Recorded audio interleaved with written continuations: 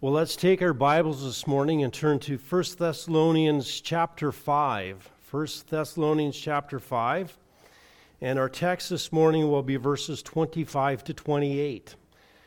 We are finishing off the book of 1 Thessalonians, and I went on the website and I counted, and we are on sermon 29. 29 in the book of 1 Thessalonians. We were going so fast that we had to slow down in chapter 5, and so we took smaller chunks. But we are now going to finish up this book. And again, we said the word for this book is model. Paul wants this church to be a model. He wanted them to follow his model, for them to be a model for others to follow. And he gives them instructions so that they will continue to grow in their faith, to fill in what's lacking, whether it's knowledge or whether it's actually obedience. And so as he's coming to the end of this book, then, he will give us really his last statement to the church, his last concerns, and what he would want them to remember as he finishes off his letter. Let's read the word of God beginning in verse 25. Brethren, pray for us. Greet all the brethren with a holy kiss. I adjure you by the Lord to have this letter read to all the brethren. The grace of our Lord Jesus Christ be with you. Amen. That's the ending of God's words this morning. Let's go to the Lord in prayer. I know I need it, and we need to, again, ask the Lord to teach us this morning. Heavenly Father, we thank you for your word, and we thank you for its richness. We recognize that every word is inspired.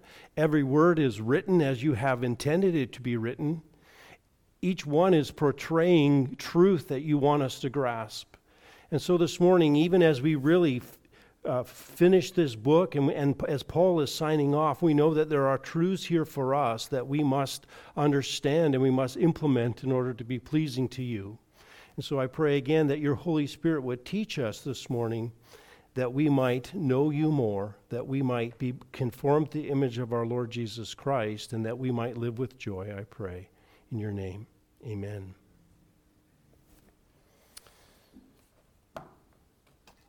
Well, Paul is really coming to the end of a section that he began in chapter 5, verse 12. And he's really been talking about Christian conduct, and specifically about how the church is to behave. And again, we understand that as the church behaves, so the individual must behave. And so he has been going through these topics on how the church is to behave. And again, we said he started this book with the idea of giving thanks for them and saying, you remember how God worked among you and how we worked among you, and remember how we love you. Don't think we've abandoned you. And then as he carries on, he says, now, after all of those greetings and after all the prayers for you and after desiring for you to recognize that we care for your souls, he says, now I'm going to give you instructions because I can't be with you, and I'm going to fill in what is lacking in your faith. And so he began to give them instructions, and he says, here's your concern for those who have died. Let me inform you about that so that you don't grieve as those without hope.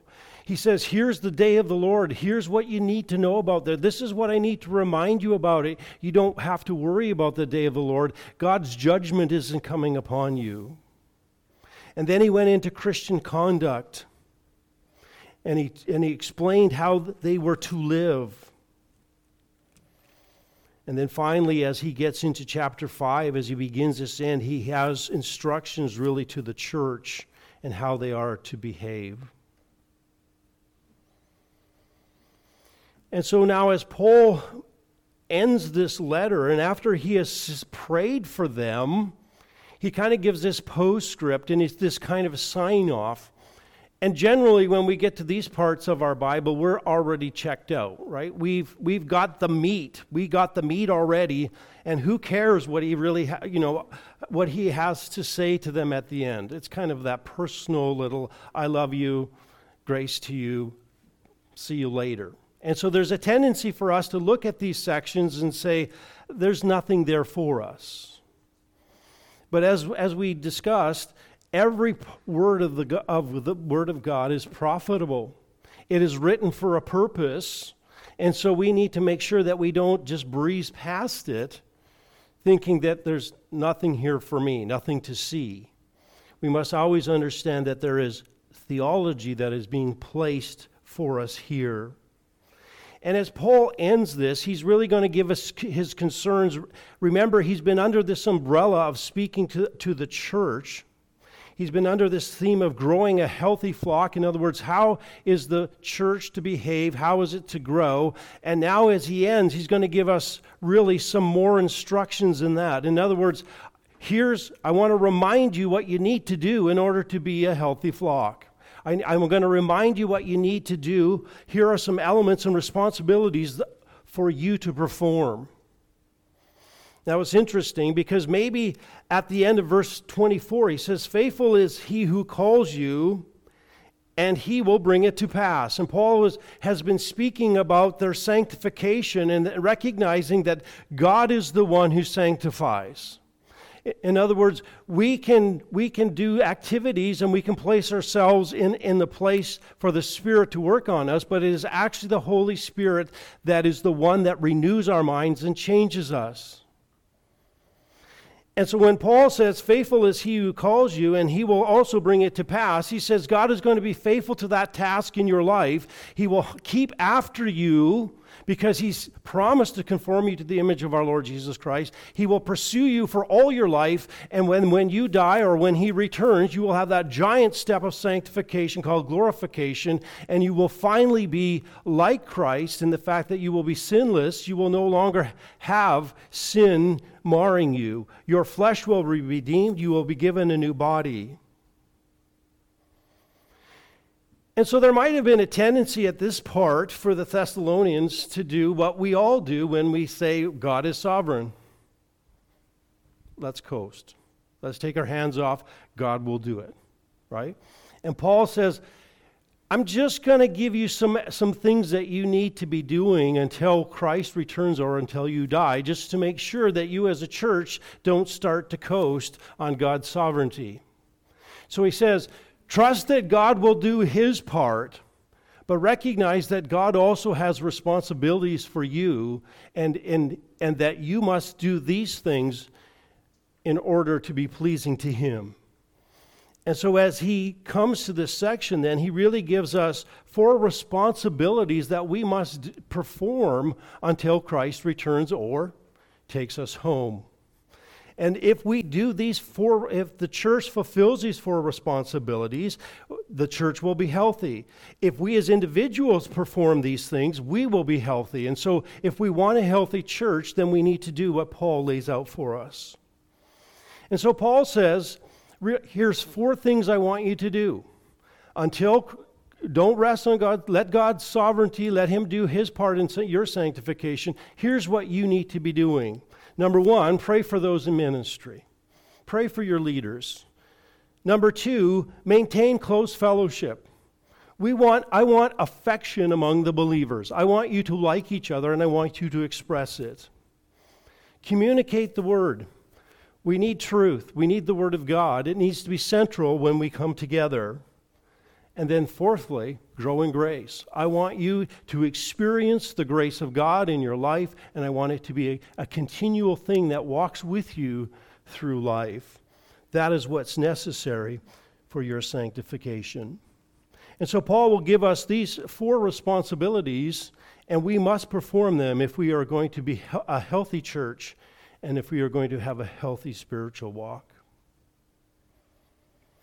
So Paul begins in verse 25, and he says, brethren, pray for us. Pray for us. Now, Paul is not opposed to being prayed for. In fact, Paul continually in his work and throughout his different books calls on people to pray for him. Paul doesn't think that he is above it. He doesn't think that he doesn't need it. He recognizes that prayer is something that is vital to his ministry, vital to his carrying on. And Paul says, brethren, pray for us. And Paul began this book, and he prays for them, and he continues to pray for them.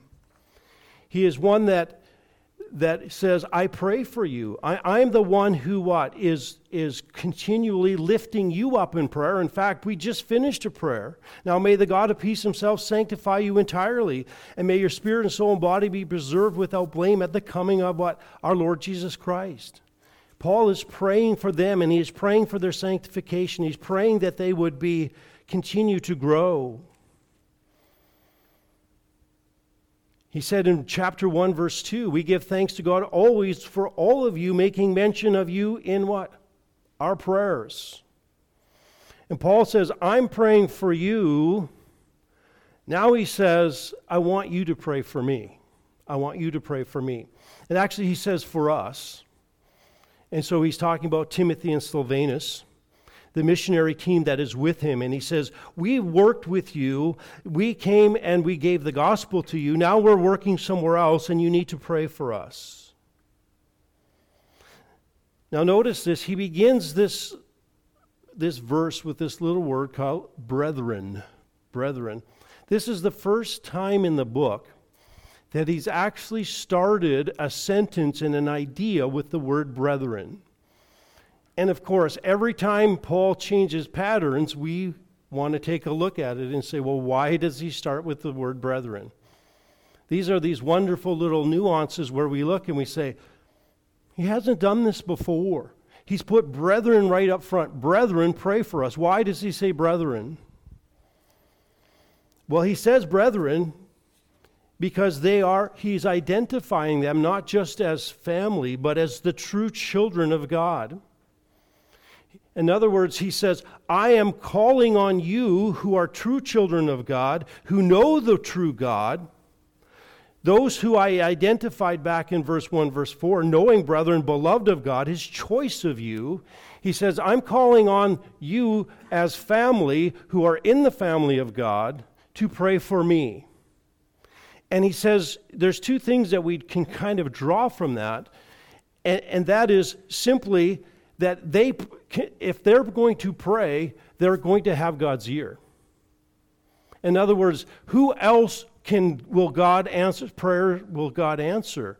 God says he answers the prayer of the righteous. He will answer their prayer. So Paul says, I appeal to you, brethren, because you're children of God, to pray, because I know that God will answer your prayers if you pray according to his will. And then secondly, he says, I pray to you, and I call you brethren, and then I command you really to pray for me, because you're what? Part of the brotherhood. In other words, the basis of my relationship and the reason that I can command you to pray for me is because you're actually part of the brotherhood. You're part of the church. You're part of those in Christ. And so this is the foundation of the call to pray. He says we're linked together. We're in the family. And so I can ask you on that basis, since we are in the same family, we are going in the same direction, I now command you to pray. Paul has already said to them in chapter 5, verse 17, pray without ceasing. He already had called them to be those who were in prayer. And now Paul says, just in case you're not sure what content to pray for, I'll give you some. Pray for me. Pray for me. Now again, this is in the tense that says pray as a matter of habit. Pray, start praying, keep praying, make this a habit of your life. So this isn't Paul saying to them, when you read this, throw up a quick prayer for me and then walk away. But he's saying, I want this to be a constant in your life. I want you to be praying for me.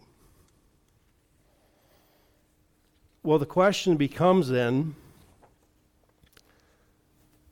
what do we pray for?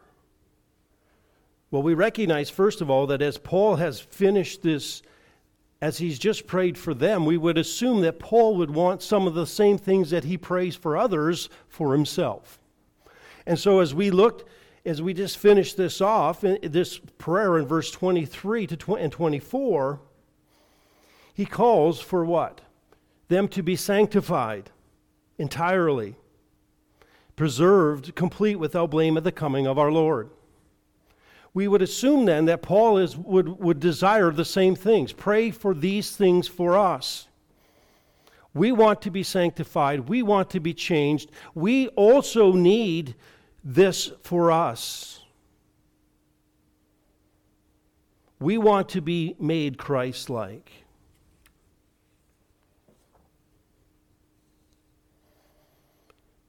What else can we pray for? Well, back in 2 Thessalonians chapter 3, verse 1, he says, "Finally, brethren, pray for us that the word of the Lord may spread rapidly and be glorified, just as you did also with you, and that you may be delivered from the perverse and evil men, for not all have faith." And the idea here is, keep us from the perverse, keep us from those who seek to harm us. And Paul says, here's one of the things that you can pray for. Pray for those in ministry. Pray for those in leadership. Pray for your pastors and your elders. Pray for your missionaries, that God would what? Keep them, preserve them. Pray for their safety. There are those, remember, we are in a spiritual battle, and there are those who seek to what? Harm them. And so Paul says, you can pray for their safety. Now this one I sometimes pray for at a prayer meeting, and it would seem at times that maybe we're not praying hard enough for this one. But pray for your leaders' wisdom. Pray for wisdom. They need wisdom as they deal in the church. They need to understand what to do, when to do it, how to apply the Word of God, how to understand the Word of God, how to deal with people.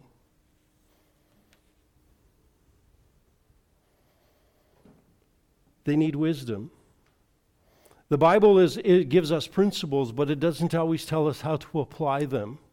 Right? And so there's going to be wisdom issues. There's going to be times where you're going to have to make decisions not based upon thus saith the Lord, but an application of principles. Your leaders need wisdom. And if we're going to have a healthy flock, you're going to have to be praying that your pastors and your leaders have what? Wisdom.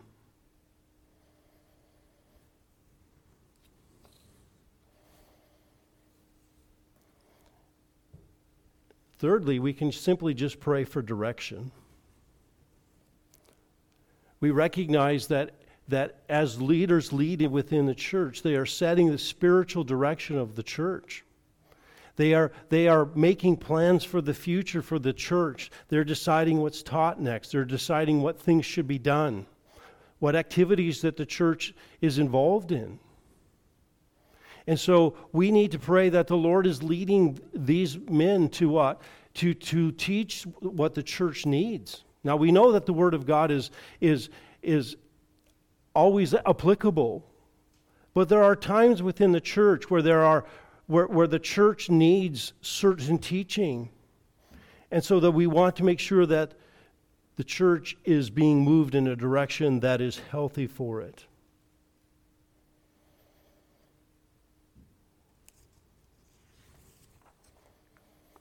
And then we want to pray for spiritual strength. Simply spiritual strength. Pray that your pastors and your leaders and your missionaries are strong inside, that they are growing spiritually, that they are those who continue to arm themselves with the armor of God, who live godly lives. No church can rise above its leadership. Okay? No church can rise above its leadership. God has given you pastors and teaching for the equipping of the saints so that you might come to the fullness of Christ Jesus, the man Christ Jesus, and it will not happen. And you cannot get past what you are taught and your leadership. So pray for them. Pray for them. And so Paul says, listen, brethren, I command you, I request of you strongly that you what? pray for us. Remember, those who are in ministry will continually have a target on their back. We are wrestling not against flesh and blood, but against principalities and powers. And you must recognize that your leaders need prayer. God has ordained a means by which he moves, and he says one of the ways that he protects the church and the leadership within the church is through prayer. And so we must be a church that is continually in prayer for our leadership. Continually remembering the burden of the task and the spiritual battle that we are fighting. For you, Bowmanville, I am preparing your sermons on Wednesdays and Saturdays. Pray. Pray that as I'm in the office that I'm not distracted. Pray that the Lord would give me wisdom. Pray that there would be diligence. Pray for all of those things. Remember, your pastor puts his pants on one leg at a time, just like the rest of you. He needs prayer. Pray for him. And so Paul says, here's one of your responsibilities. Pray. Pray for your leadership so that your flock will be healthy. Healthy leaders, healthy church. Well, first of all, Paul says, pray for those in ministry. And then he says this, maintain close fellowship. He says, greet all the brethren with a holy kiss. Now, we went through this in 1 Corinthians chapter 16, so some of you are already relaxed a little bit. But for you that weren't here or weren't listening, some of you might have your blood pressure just rise a little bit. I'm not kissing anyone. All right? I think that's what we said last time. But Paul says here, greet all the brethren with a holy kiss. And there's several things that we can draw from this. First of all, greet means is friendly, it's affectionate. And Paul is calling here for us to greet the brethren, to be affectionate, to be caring, to give a demonstration of that to one another. Now, we know in the first century that there was the habit of greeting one another with a kiss, whether that was on the forehead or on the cheek, and it was done male to male, female to female. So this was not a romantic kiss. It's called a holy kiss. It has to be done within Christian doctrine and respectability. But they often greeted one another, and it was often done within family units, and so or close friends. And so this was a way of showing affection. It was and bringing someone in. Now, it certainly became perverted in the church, and eventually it was ceased at all. So the question becomes then, are we in disobedience by not kissing someone? Are we supposed to? Do we need to actually reinstitute this? And then we have to ask for greeters for the door, right? So, and we're not sure what to think if you volunteer. So the idea here is, do we have to reinstitute this, or what is Paul saying here? Well, Paul's emphasis here is not on form. He is simply saying that there was a culturally responsible way to greet one another. And he says you need to greet one another with an affectionate way, in a family way. This is family relationships. And so he said, as is appropriate to the relationship in the family, so should be the greeting. And he says, I want you to have affection for one another. When you come to church, this is not to be a place where we stand, 6 feet apart and say to one another, hey, how are you over there? Right? The idea is we are to do what? There's actually physical contact here in a physically appropriate way. We have now changed that in our culture to the handshake or the manly hug, right? Or the half hug. But the idea is that there is to be a physical expression of affection for one another in an appropriate way as we gather together.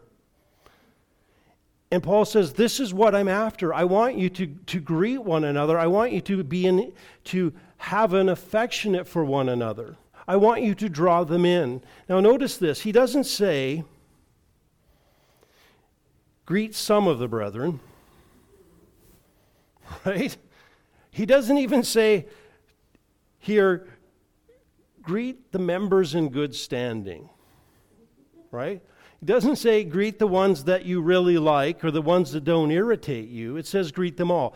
Now, I would understand that Paul is speaking to the leadership here and that the leadership is setting the example for the rest of the church. And so the leader should be sending the message and demonstrating to the rest. That's why we put Pastor David in the back there. Right? He's a good example. And so, but he's saying, I want you to greet what? All of the brethren. Not just some of them. Not just the ones we like. Now I want you to just think back. You have an early church here consisting of Jews and Gentiles, slave and free. And Paul is saying to them, greet all the brethren. You have to understand the barriers that he is bringing down here. I'm going to hug a Gentile dog? Are you kidding me? And yet he says, yeah, actually, your identity is no longer Jew or Gentile. You are what? You're a believer in the Lord Jesus Christ. Your identity is in Christ. That is primary. Nothing wrong with liking your ethnic background. There's nothing wrong with loving the country that you come from. But it has to be in order. It has to be Christ first. And that sets how the order of that relationship goes. Can you imagine in the church? I'm a slave owner. And there's slaves here. And you want me to what? You want me to hug slaves? And Paul says, actually, there's no barriers in the church. We're all brothers and sisters in Christ. It doesn't matter age, it doesn't matter your wealth, your ethnic background, none of those things matter. He says in the church, we're all brothers in Christ, and we all need to be greeting one another in affection, with tenderness.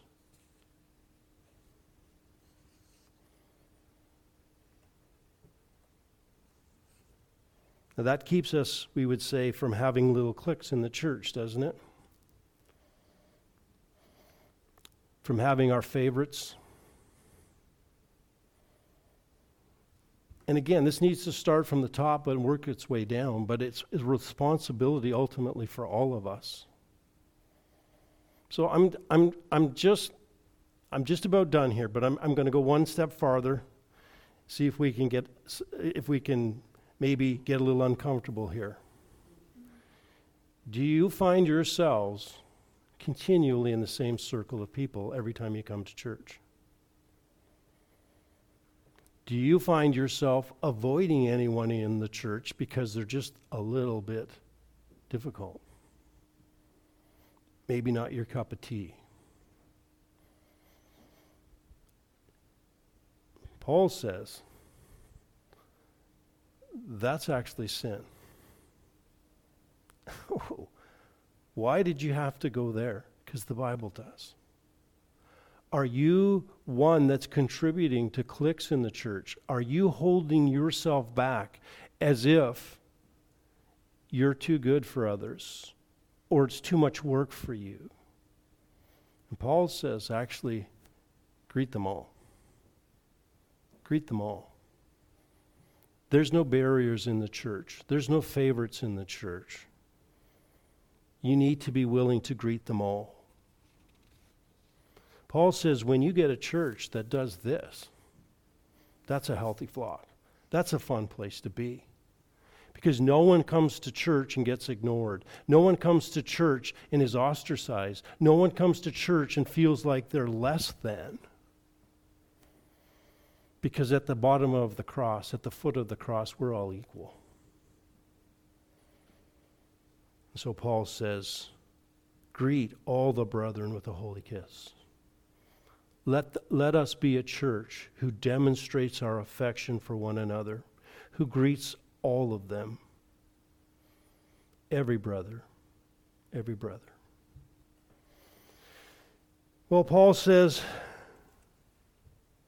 pray for those in ministry, maintain close fellowship. And then he says, communicate the word. Communicate the word.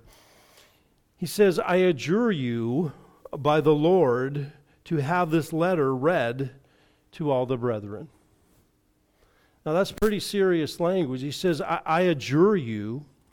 And again, Paul now pulls, maybe he picked up the pen here in his writing, but Paul wants to make you sure that you know that he is coming down here with apostolic authority. And he says, we adjure you. The word adjure means to put someone under an oath or to swear, to place someone under a solemn charge. And he says, I am putting you under a solemn charge. It is now your responsibility. And again, he's primarily speaking to the leadership here. I am making it your responsibility. And it again, he's saying, it is your responsibility to do this. It's continually, you need to be doing this. This oath is given to you that you must do this and you must continue to do this. You must read this letter to all the brethren. You must read it. This word was used of reading the papyra out loud of a petition or reading aloud a will. It refers to copies of an edict set up in public places. And the idea here is referring to reading aloud in public reading. And Paul says, leaders, I want you to take this letter. And Paul is now saying, I adjure you in the Lord. In other words, under the authority of the Lord, you are now under responsibility. You're under oath. You must do this. You must read this letter to the brethren. Now, at this point, you've kind of got to see that Paul is assuming here, to some degree, that this is what? The inspired word of God that he is writing here. Read this. I'm under oath before God. You must read this. I've now made you responsible before him to read this letter to what? All the brethren. In other words, I have just written you a book. I have just written a book that is for lacking in your faith. And guess what? This is not for the elites. This isn't for special people. This isn't for those who we've seen in church history. It's only for those who are in the priesthood, and everybody else you can't hear it, you can't read it. Paul says, I want you to have it read to them.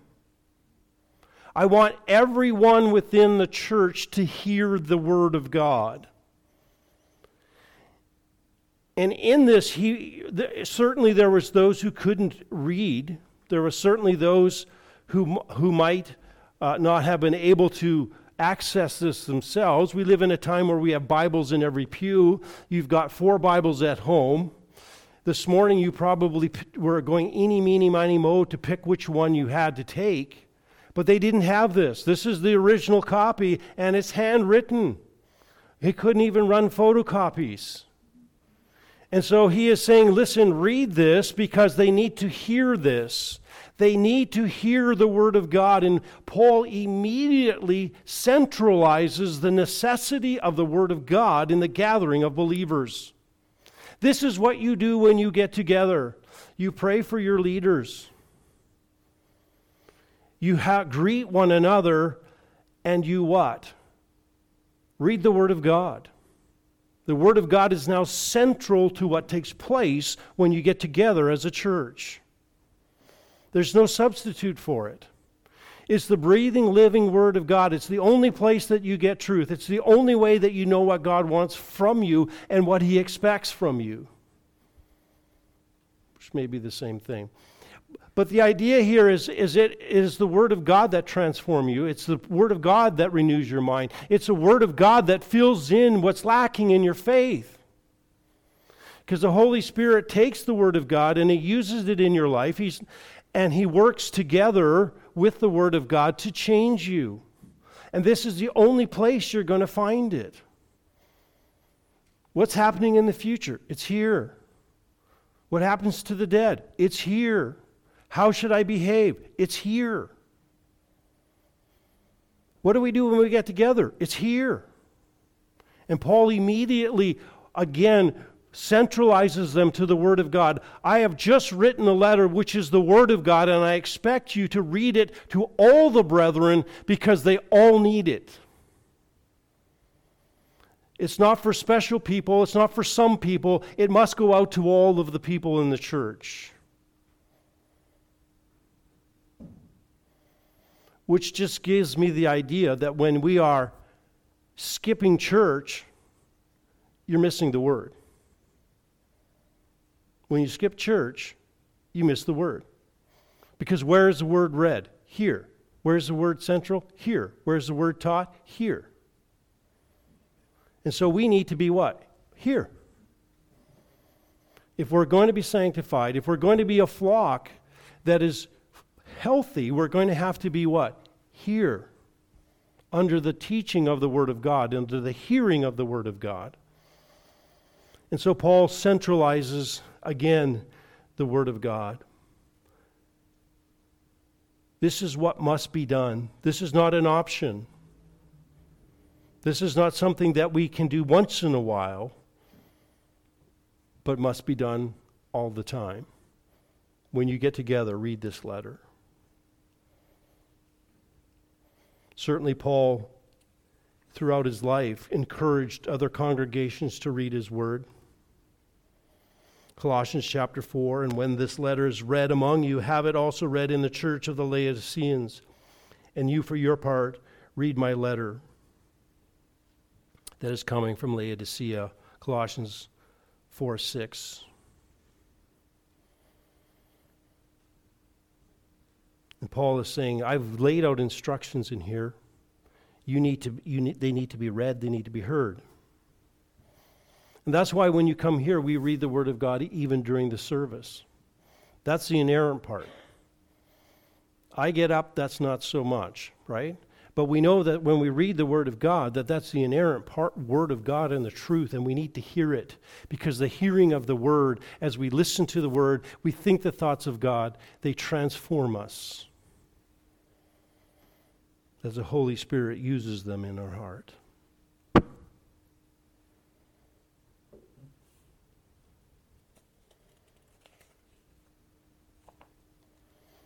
So Paul says, we need the Word of God. We need it for the building up of the body. We need it for the healthy part of the church. So Paul says, pray for us. Greet one another. He says, communicate the Word. Communicate the Word. And lastly, he says, grow in grace. Grow in grace. This is a request that Paul makes for them, and maybe this will be the result if you do the first three, but he says this, the grace of our Lord Jesus Christ be with you. The grace of our Lord Jesus Christ. And again, grace is defined as God's goodness to us. It is that unmerited, generous favor towards sinners. And when we think of grace, we often think of conversion. We think of Ephesians 2:8-9, for by grace you are saved through faith, and that not of yourselves. And we kind of stop there. We kind of think that grace is something that gets us saved, and then it just kind of just idles there for the rest of our lives. But if you recognize that actually grace is what keeps you and keeps you growing, you would recognize that grace is actually something that goes through all of our life. Remember, salvation is started at conversion, but it's not completed until you're glorified. And so you are kept by grace all the way through. For by grace you are saved through faith, and not of yourselves. It is what? A gift of God, not of works, lest any man should boast. For we are his workmanship, created in Christ Jesus unto good works, which he has before ordained, that we should what? Walk in them. In other words, the grace extends not just to conversion, not just to be getting away from the penalty of sin, but it now influences the rest of your life as you continue on. Now again, he speaks here about this grace. May the grace of our Lord Jesus Christ be with you. It's passive. In other words, Christ is the source. The Lord Jesus is the source. He's the one that gives grace. He's the one that extended that grace in salvation. But he also extends grace for living. And Paul says, I want this grace not just to have been with you, but I want it to continue to extend through your life. I want it to be with you all the way. I want it to be with you personally. I want it to be with each individual. I want it to be with the church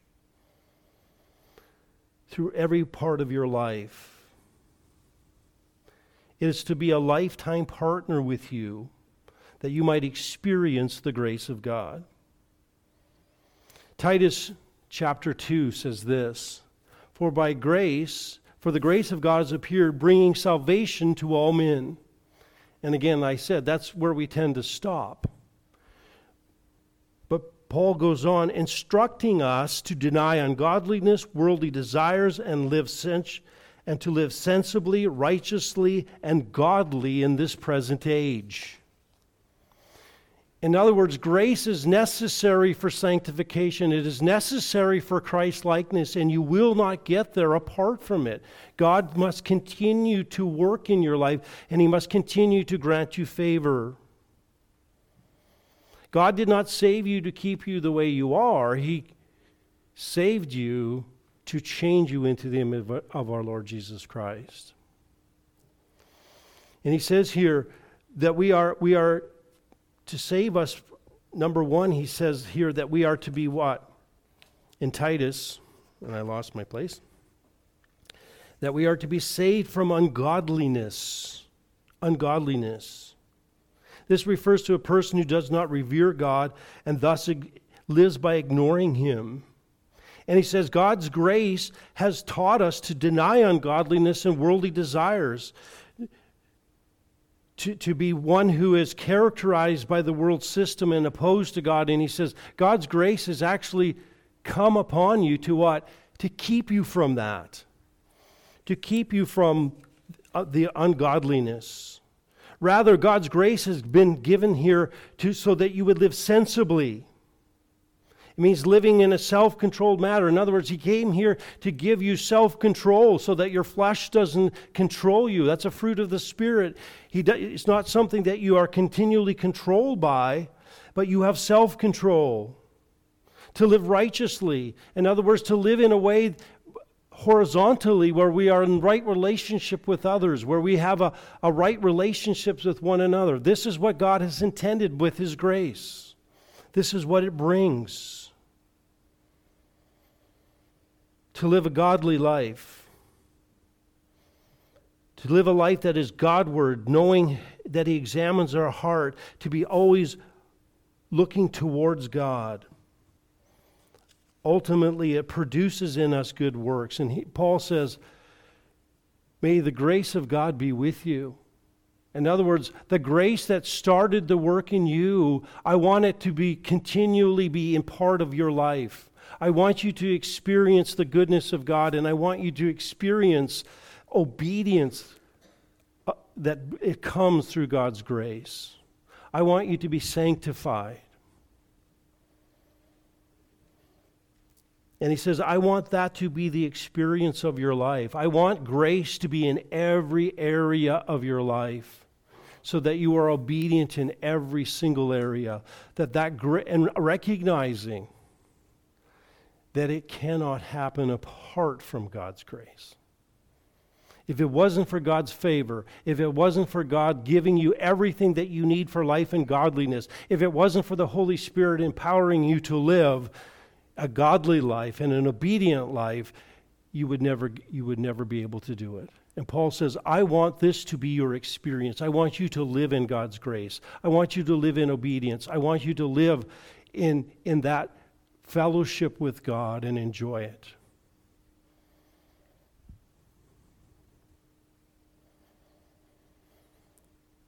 Paul began this book back in chapter 1, and he said, grace to you and peace. And then Paul wrote a whole book in order for the Thessalonians to read this book and to understand how to live in that grace.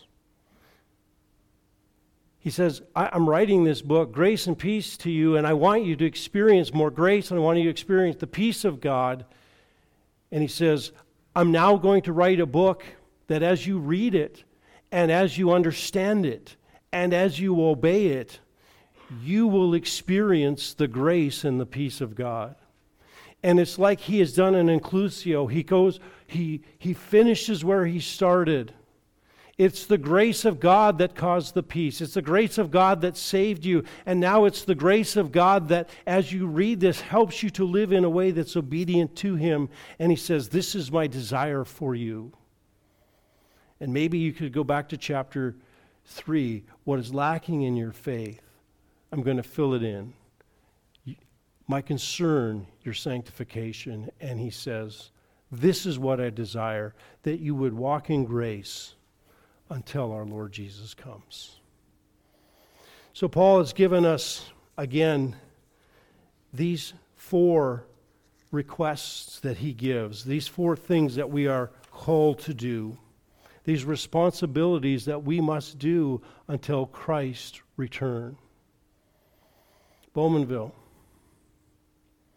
if we are going to be a healthy church, if we are going to be pleasing to God, if we are going to be individuals who are pleasing to him, if we are going to be healthy, these must mark us.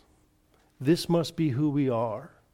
We must be those who pray for those in ministry, those who express fellowship to others, those who communicate the word, and ultimately those who continue to grow and experience the grace of God.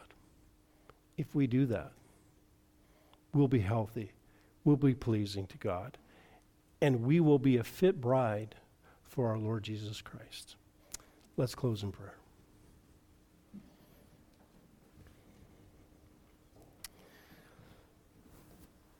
Father in heaven, we thank you for the book of 1 Thessalonians. We thank you for all the truths that have been revealed in this book on how we are to behave, how we are to be pleasing to you. The things that we learn that set our mind at ease because we now know how the future is, how events that to come are going to happen, what happens with those who die. We thank you that your truths sets us free from anxiety. We thank you for the instructions on how we are to behave individually and as a church. And I pray this morning that we would be a church who would step up to that challenge. Each one of us would live in obedience to the truth that has been revealed, and that you would make us a healthy church, and that the things that we do, that we don't do, that we would do, the things that we are doing, that we would do them even more. And we pray that we would do them for your glory and for your honor. I pray in your name. Amen.